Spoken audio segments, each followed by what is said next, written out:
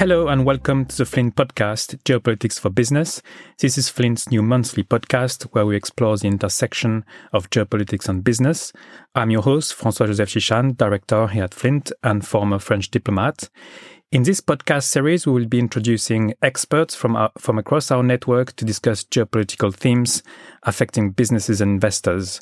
Our objective is to understand how big picture political change affects specific sectors and ultimately the strategic choices facing corporates and investors. We will cover a range of issues from analyzing international events to looking at the geopolitics of key sectors such as tech, health, energy, or financial services. Today, we'll be discussing the outcomes of the NATO summit that was held on Tuesday and Wednesday this week in Vilnius, Lithuania. And for this episode, I'm joined by Sir Simon Fraser, Flint Managing Partner and former head of the UK Foreign Office and Diplomatic Service, and Sir Julian King, Specialist Partner and the last British EU Commissioner. We'll discuss the significance of this year's NATO summit and the challenges and uncertainties facing the alliance. And this episode will last around 20 minutes.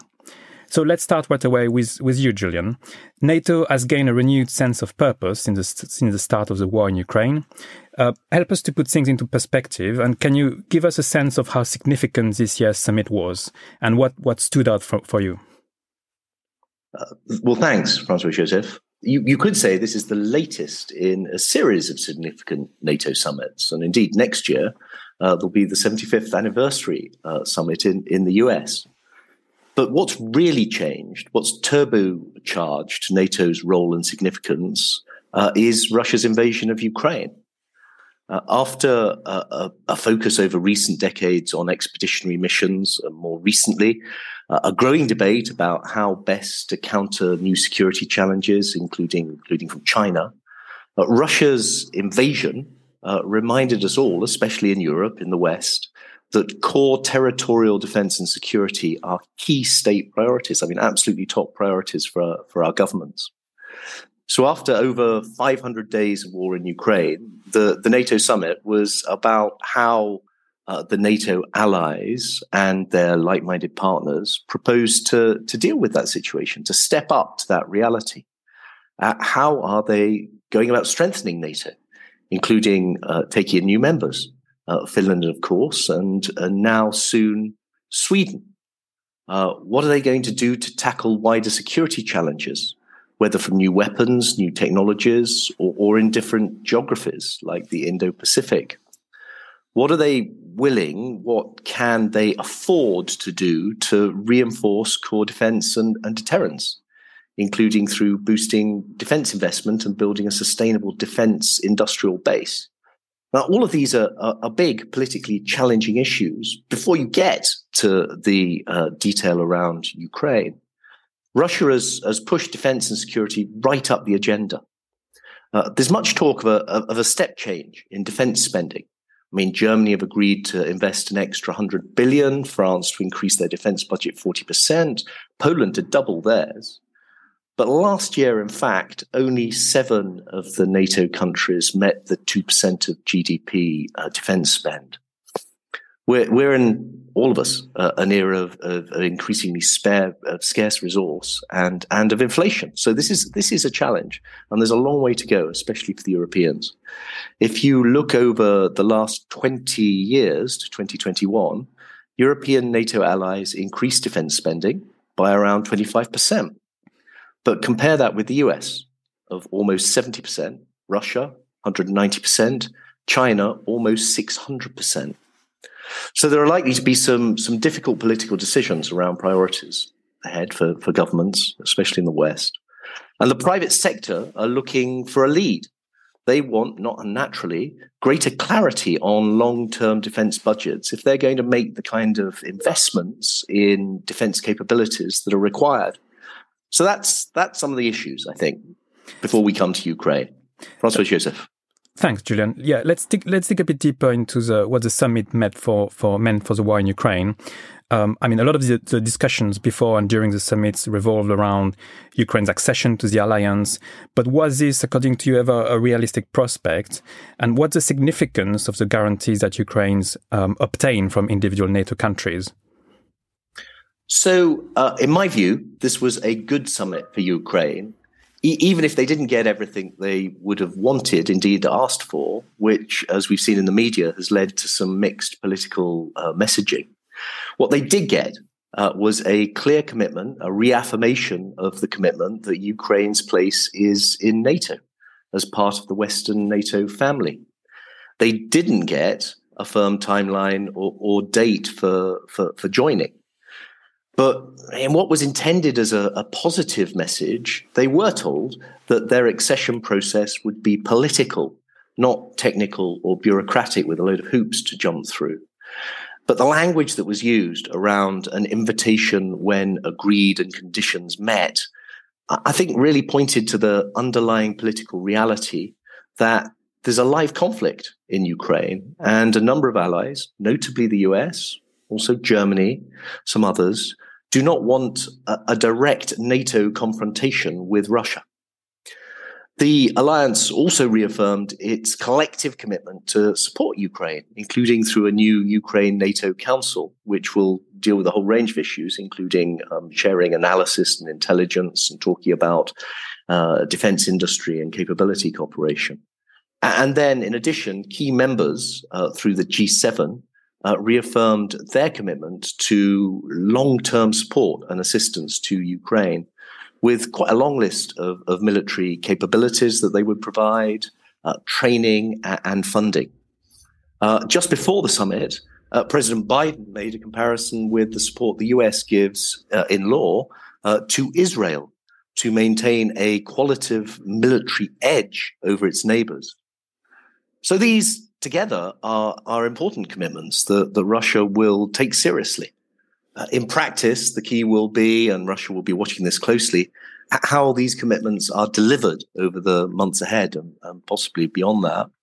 Politically, I think, following the summit, the allies and Ukraine's leadership will want to find a way of showing a united front, recognizing these positive steps. François Joseph.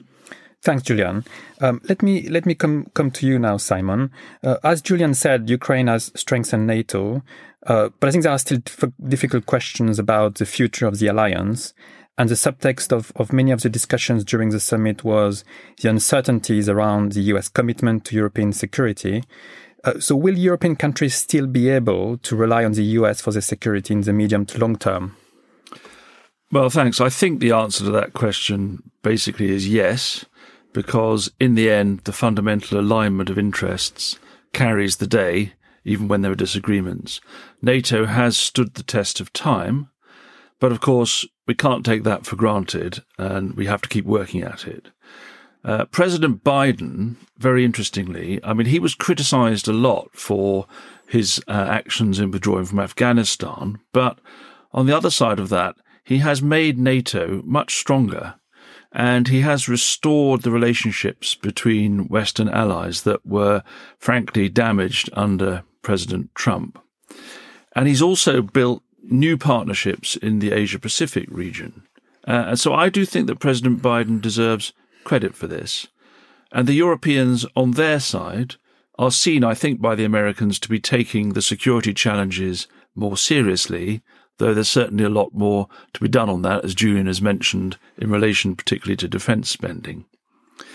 Having said all that, of course, the US election is coming, and Trump or someone with a similar worldview might prevail next year, and that could be very damaging for NATO unity, or at least for confidence within the alliance. For example, I think the Europeans would be concerned that President Trump might pursue a settlement with Russia without involving European allies, and that would be very difficult. We also have to remember that there are divisions within Europe between the eastern members of the alliance and some of the more military significant larger players. And Germany, France and the UK don't see eye to eye on all things. For example, their positioning is different on Ukraine membership. And the attitude of Germany, given the geography of Europe, will as ever be pivotal and is sometimes seen to be a bit ambivalent. Behind all this, let me just say one last thing. The big strategic problem to bear in mind as we think about European security is the need not only to deal with the Ukraine issue, but to manage a future relationship with Russia.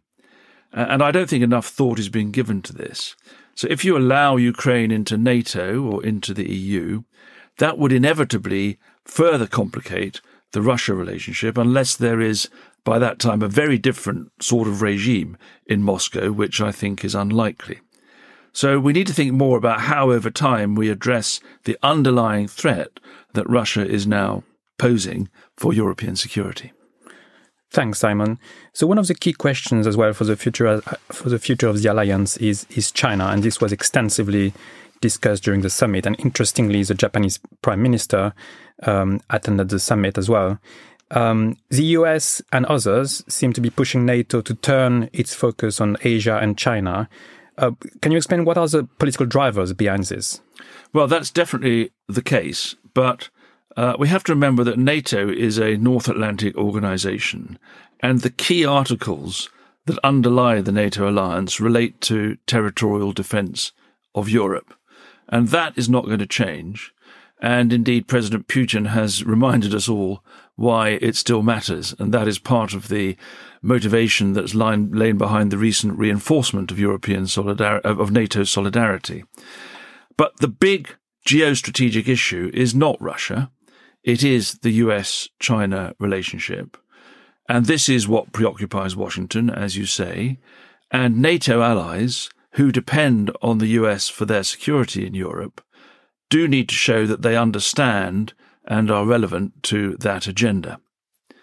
That can be done at the national level through national defence policies, but it is reasonable to expect some collective response to a changed strategic context. And NATO has moved cautiously in this direction over the last year or so, but the ability of most NATO allies to make a significant military difference in Asia, let's face it, is small. And against that also, it's not useful if we appear to have NATO ganging up on China in a new sort of collective geostrategic positioning. After all, this is not yet a formal Cold War between the US and China. It's a different sort of confrontation. So when we think about building security relationships in the Asia-Pacific region with Japan, with Australia, with Korea, and with others, it's going to be important to keep these different factors in balance. Thanks, Simon. Let me go back to you, Julian, to discuss a little bit about the personal change that we have seen during the summit, because the leadership of the alliance clearly plays an important role in driving the agenda forward and all of the issues we just discussed. So Stoltenberg, as the Secretary General, has been confirmed for one more year. What is your interpretation of this extension of his term? And can you shed some light on the politics around the appointment of the Secretary General and who are the likely contenders to succeed him next year?